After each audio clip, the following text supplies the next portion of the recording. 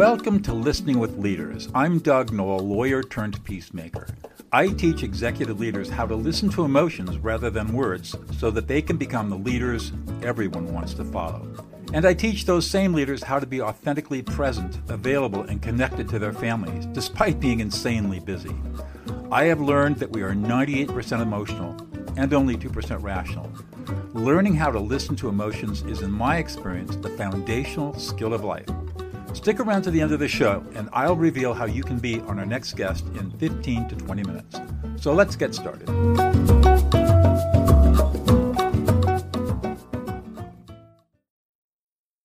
Well, Alim, you are the co-founder and CEO of CustomCreatives.com. Welcome to the show. Thank you for having me. Tell us a little bit about, let's start off with you and your background. What's your background? Well, my company is in marketing, and essentially building a business is on the backbone of sales and client acquisition. But overall, since we've worked with like public companies, private companies, small mom and pops, we've even started coaching other people how to develop and scale their own marketing agencies.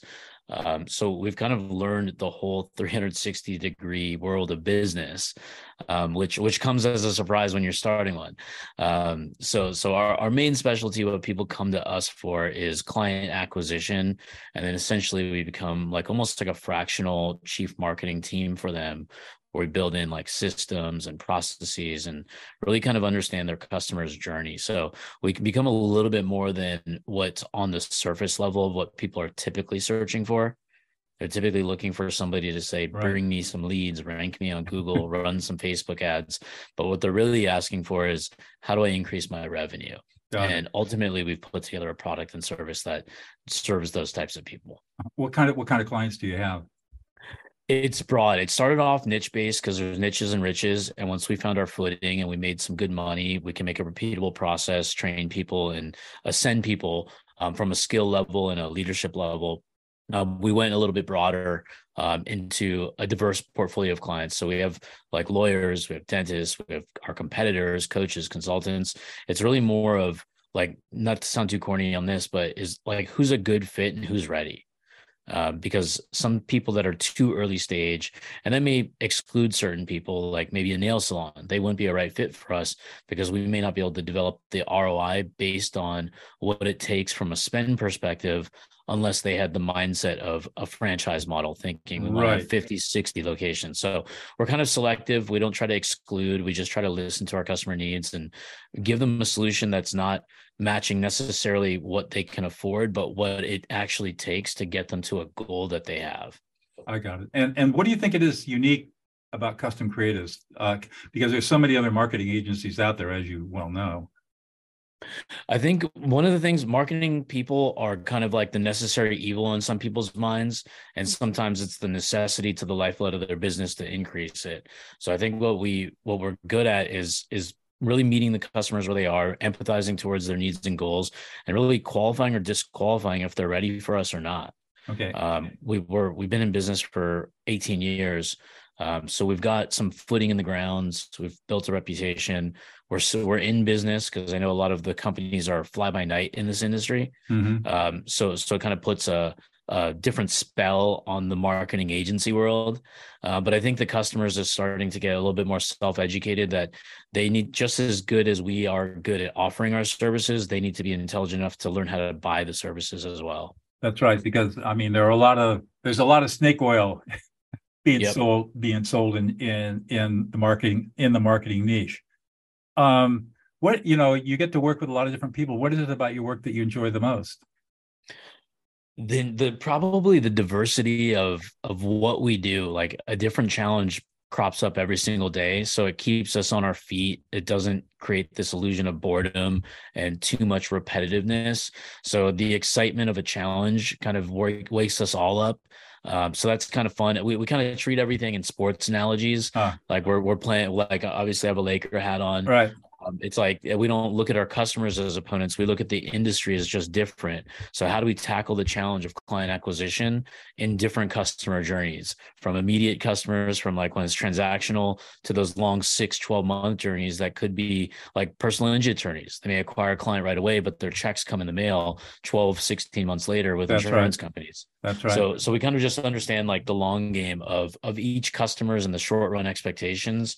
But that's what keeps this like fire lit and the burn going, is just having fun doing exactly what we do, because it really truly is like a sport to us. We're just in the game of business. So it's just you just have a lot of fun with it. Yeah, I mean because I wouldn't do this if I didn't have fun. Because I know a lot of people who hate what they do and they do it every day, and then ultimately you turn 80 and die. I don't want I that. know. Yeah. I know exactly what you're talking about. I mean, I was a trial lawyer for 22 years, tried a lot of civil cases, and I just quit in 2000 after I earned my master's degree in peacemaking and conflict studies, and I've never been happier. And that was 23 years ago. I left the practice of law. Great decision. I know, the best decision I ever made. What kind of advice would you give to young people that are starting out in business? And maybe they're going to do a coaching practice or a client-based practice where they've got to acquire customers that are going to work for them. It's just one word: patience. Everybody today has speed of execution, speed of success. They want to be millionaires, and if it doesn't work out in a week, they start over and get shiny object syndrome. Right. So I think the long game of patience, because today you'll never really meet somebody under like 40 that's worked a career like you. You mentioned 23 years or 22 years as a trial attorney. Right. You won't see resumes that long anymore. Their patience is like destroying their futures because they're switching too much, and therefore it's going to kind of prevent them from getting good. They're never going to master something, because if they say, like a Jim Rohn may say, it takes 10,000 hours to be a master of something, you only have 5 options in your life if you start long enough or early enough. And if you never give something a chance, you'll just never be good at it. Because I kind of look at it as like, think about going back to childhood. When you're born as a boy, like it takes you about 18 months before you can walk on your own 2 feet. Parents don't say, hey, after a week, this baby doesn't work, it's not walking. They nurture it. They give it exactly time, correct. Right? So that's how we need to, the young people need to treat the business that way. But also, not to sound corny again, is do something that you want to do. You have choices today. Like, we're not going to college, graduate, and maybe get a job and go interview places. There's so much choice that you have with remoteness, AI technology. I mean, the world's moving at a fast pace. But once you slow down and understand what you really want to do, is just enjoy like everybody says, like a Jack Mom, I say, enjoy the 20s, make all the mistakes in the world you possibly can, explore. 30s is when you're getting serious. 40s is when you need to know exactly what you're going to be doing for the rest of your life till retirement. So you get that clarity once you kind of find that passion, find that rhythm. That's right. I think that's the secret too, is find something that you're really passionate about, that you really love. And if you can't find that, keep looking until you do. And I would also tell people, don't chase the money. I did that for 22 years. And yeah, I made a lot of money, but I got divorced. I had a miserable life. I mean, and now I don't make nearly as much money, and I'm totally happy. It makes a big difference. Yeah, because happiness doesn't go a long way when you're in the middle of it and you feel in the weeds and you're comparing to other people. Right. I mean, the only person you really need to compare to is just the person you look at in the mirror every day. That's right. Exactly what makes right. that smile happen, right? Because you can be miserable and rich, you can be happy and rich, you could be broke in both those situations. It's just rather choose happy in whatever it is you want to do. That's it. That's exactly right. It makes all the difference in the world. I know plenty of centimillionaires and billionaires who are miserable, even though they've made buckets of money. And is it worth it? Not in my mind. So this show's called Listening with Leaders. I like to talk about listening. You're in a business where I would imagine listening is very important. Very important, yes. tell me. It seems self-evident, but tell me about how important. Why is listening important in the work that you do and the work with your clients? Well, it's really understanding the perspective of where somebody else is coming from, because while we may be right, they may be wrong, and vice versa. We're just trying to find a common ground that makes sense for a long-term relationship. So hearing both parties out, because I look at it maybe like a trial attorney, maybe not like a trial attorney, maybe more like a mediator. Even though I'm one side, the client may be on the other side of the table, but I'm also the middleman at the exact same time. I'm just trying to make sure that both parties have a win-win scenario in all of our conversations, whether it's me to an employee and where there could be some sort of conflict and we need to resolve it, or if there's going to be a conversation with a brand new prospect that we're talking to in the business world. We want to understand their perspective, make sure they feel heard, they feel understood, and then we carry a path forward. Because nobody ever likes to be demanded to, nobody ever likes to be yelled at, or it becomes counterproductive. And while there might be a winner and a loser, there's not a long-term relationship. It'll cause just too much friction in the long game. Yeah. How do you make sure that I love the idea of especially with prospects, people who may be potential clients, making sure they feel deeply heard? How do you go about doing that? Just asking really good questions. It took a long time to understand the customer, because as the service provider, I want to solve their problems and jump down the throat through the phone or in person and just be like, this is going to work. This is awesome. This is it. But they don't know that. They don't know me. They don't know that that's actually excitement and passion coming out. Right. But once we kind of take a step back and understand how to ask really good time-based questions to walk them through what's their problem, what's their current solutions that they've tried, why is the timing important to them now? What will this open up for you in the long game of things? What happens if nothing changes and you continue down the same path? Like, they feel like they can open up, kind of, not to say like a therapist to a patient, but they feel really heard and empowered that finally somebody can ask them the right questions to trigger their brain to think differently than the same old conversation. It's kind of like me asking you, and I didn't know you. Like, if I didn't know you at Starbucks and I said, hey, Doug, how are you? A natural reaction would probably be, good, how are you? And then what I'm also going to say is, doing well. Conversation dead. But if I said, hey, Doug, what's the best thing that's happened to you so far today? Yeah. And I would say, what would I say today? Oh, I hit some all-time bests with my trainer today. I did some like, awesome. What did you do? I did right? So it'll lead to further conversation. There you right? go. Yeah. So now we have a connection. There you go. So what I'll do, I'll do it the same way, but I'll say, okay, so Rahul, what was the best thing that happened? What's the best thing that's happened to you today? Today is a spring equinox. What's the best thing that's happened to you in this beautiful day before we get blasted with more rain tomorrow? I mean, can I say being on this podcast with you? Sure. So you were pretty excited. You're smiling. You're pretty excited and happy to be on the podcast. Exactly. I love it. I love doing podcasts. And you love doing podcasts, and you love sharing your knowledge with people and sharing your wisdom. And when you do that, you feel really satisfied. Yeah. And the same goes true to whether it's having a conversation at Starbucks, whether it's talking to an employee, talking to a prospect. It's just the art and science of communication to make people feel good about themselves, right? Because it's easy to make people feel good, and it's also easy to make people feel bad. Which one of those people do you want to be, though? That's right. And I also think that the one thing that people do not get enough of, and they crave, is to be listened to and validated at a really deep level. Mm-hmm. And when they can be validated at a really deep level, you build instant trust, instant rapport, instant loyalty. You convert prospects into clients. And if you're dealing with an angry person, you can calm an angry person in 90 seconds or less. I mean, it's really powerful stuff. Mm-hmm.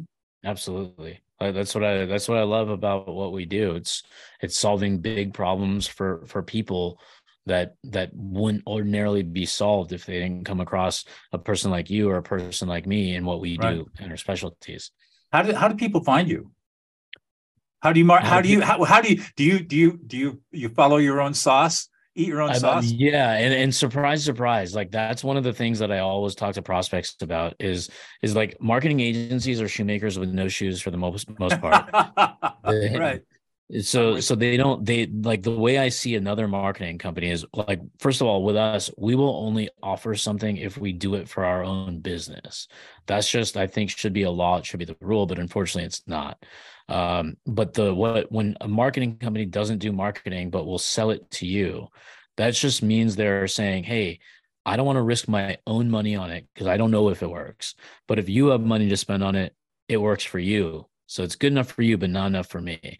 So that's not really how we operate. We need to know with evidence that we will be willing to put our own money where our mouth is to make sure things work. And quite frankly, that's how we go from cold to sold. That's how we go from a cold prospect to somebody in our email list, to our Facebook group, to our LinkedIn, to our like ecosystem in general, so we can actually give a customer journey to somebody. So like in today's world, we have to stand above the noise in every industry because it's competitive everywhere, and jobs are getting lost by big, huge companies. What are they going to do? They're all going to be consultants. They're all going to go work from home. So everything's getting more and more competitive. So the way we rise above is deliver superior value up front, give our knowledge and playbooks away totally for free so somebody can self-operate them.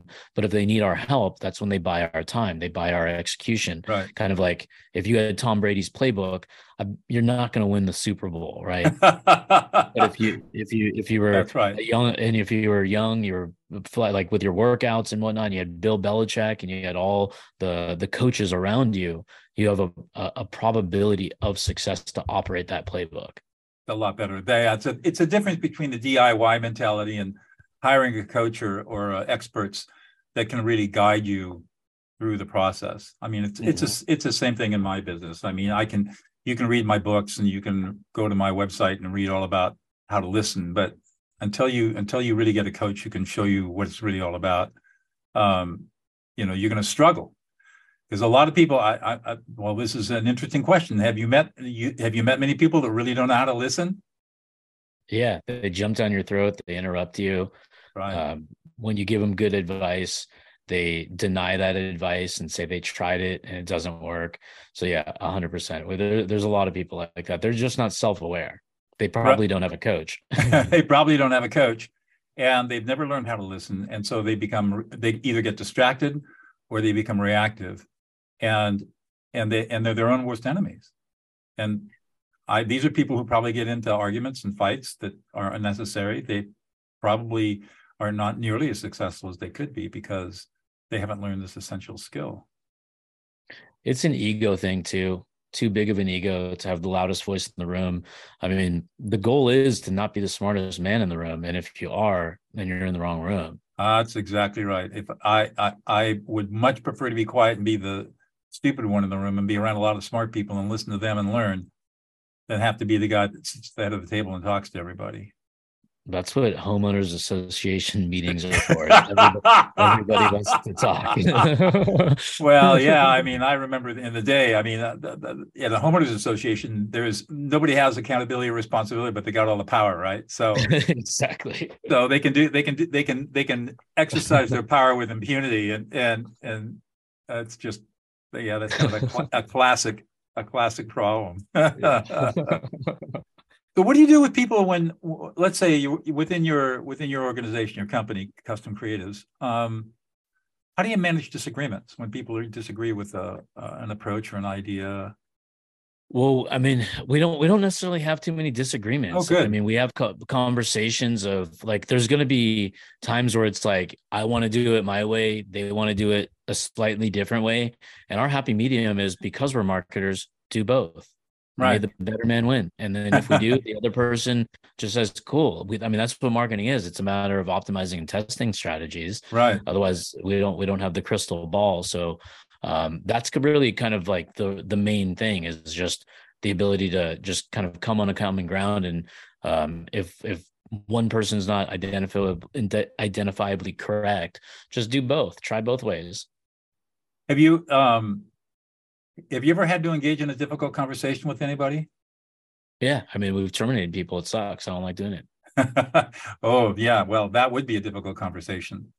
When you I mean, there's been outside of work talk, like, I mean, with like family, friends, with money, loans, and you like false promises. There's definitely those difficult conversations.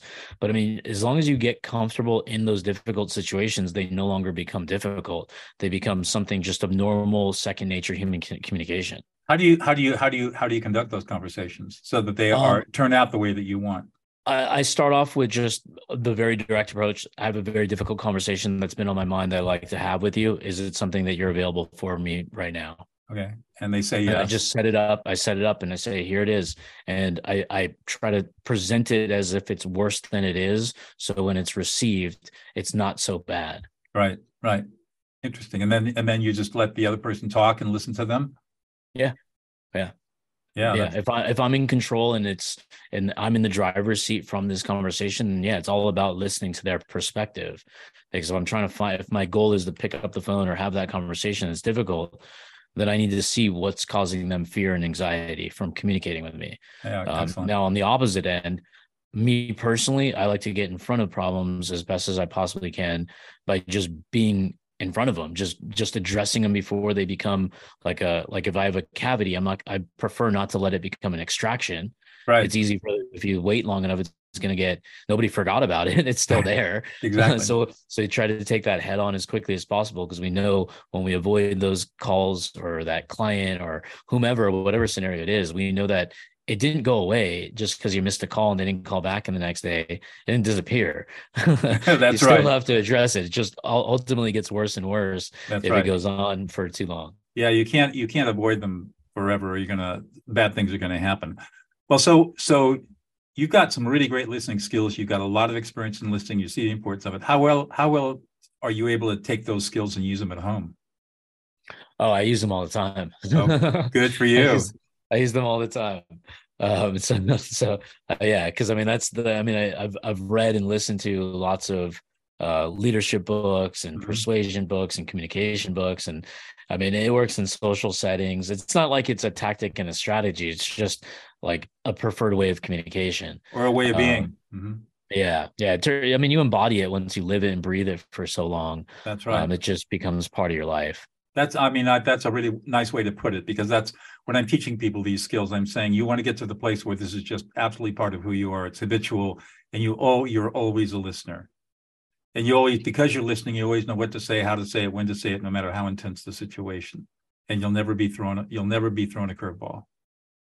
So yeah, and I think with your experience and some of the difficulties of running a business as an entrepreneur, there's obviously anxiety, headaches, sleepless nights. Already being in extreme difficult situations makes a lot, like the worse the situation you can be in, you have to look at it as a learning process, because things in the future will become that much easier. It won't phase you. It won't like catch you off guard as quickly. So it does take experience of things that happen in your life that will make it stronger. And the learning lesson might not be right in front of you. It might come out of you months or years later. Right. But to your point, it's the challenges and the disagreements that cause you to learn the most, and the failures. I even harking back to my trial lawyer days, I learned more from the very few trials I lost. I could tell you every trial I lost. I could tell you every trial that I won. Exactly. I just don't remember them.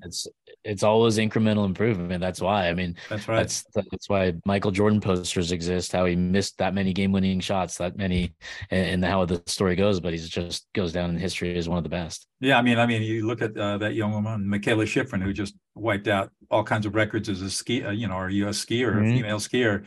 She fails more than she succeeds, but she's still her winning average is a little better than Tiger Woods, but not by much.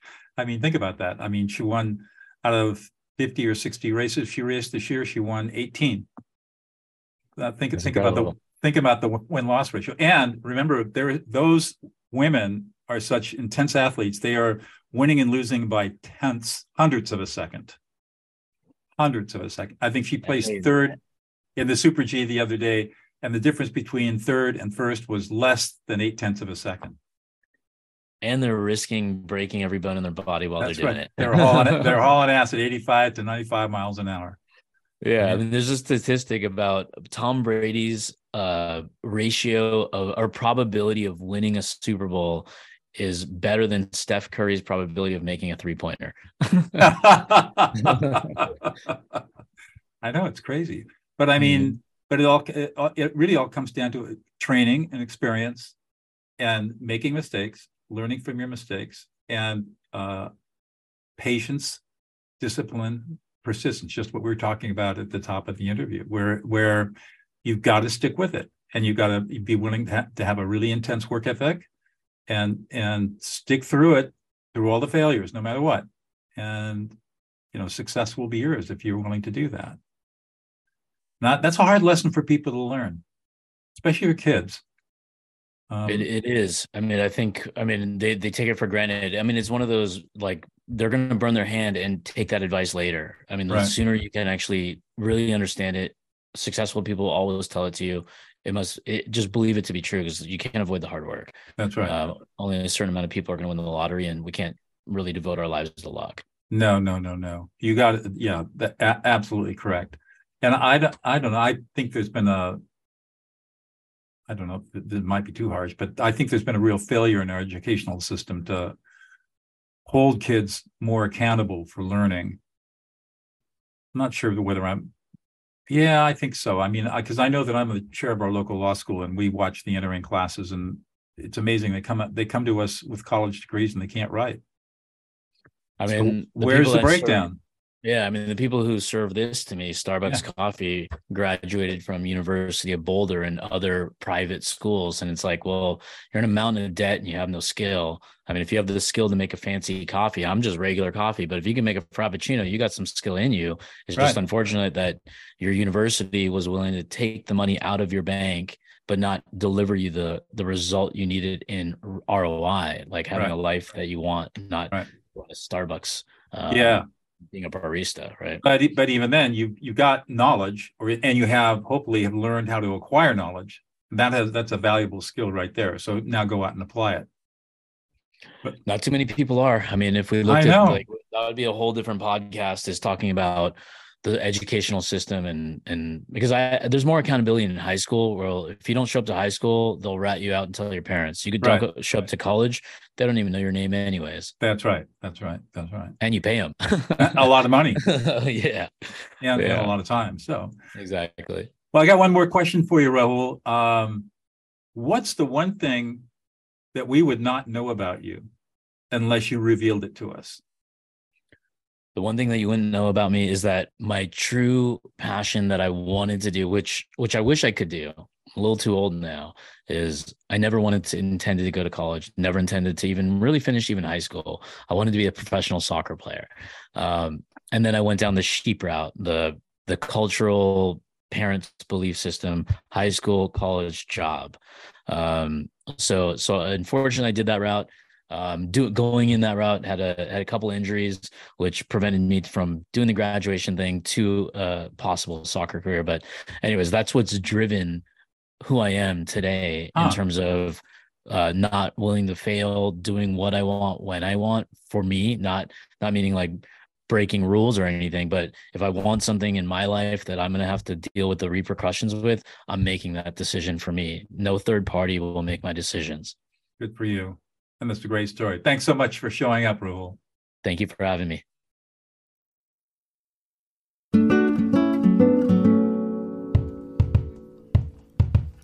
Doug Knoll here. Thank you so much for listening to Listening with Leaders. If you are a successful executive leader who would like to be on this program, please visit podcast.dougnoll.com/podcast. If you got something out of this interview, would you please share this episode on social media? Just do a quick screenshot with your phone and text it to a friend or post it on the socials. If you know someone that would be a great guest, tag them on the social media to let them know about the show and include the hashtag Listening with Leaders. I love seeing your posts and guest suggestions. We are regularly putting out new episodes and content. To make sure you don't miss any episodes, go ahead and subscribe. Your thumbs up, ratings, and reviews go a long way to help promote the show and mean a lot to me and my team. Want to know more? Go to my website, dougnoll.com, or follow me on LinkedIn, Facebook, and Instagram. That's @Douglas E. Knoll. Thanks for listening, and we'll see you on the next show.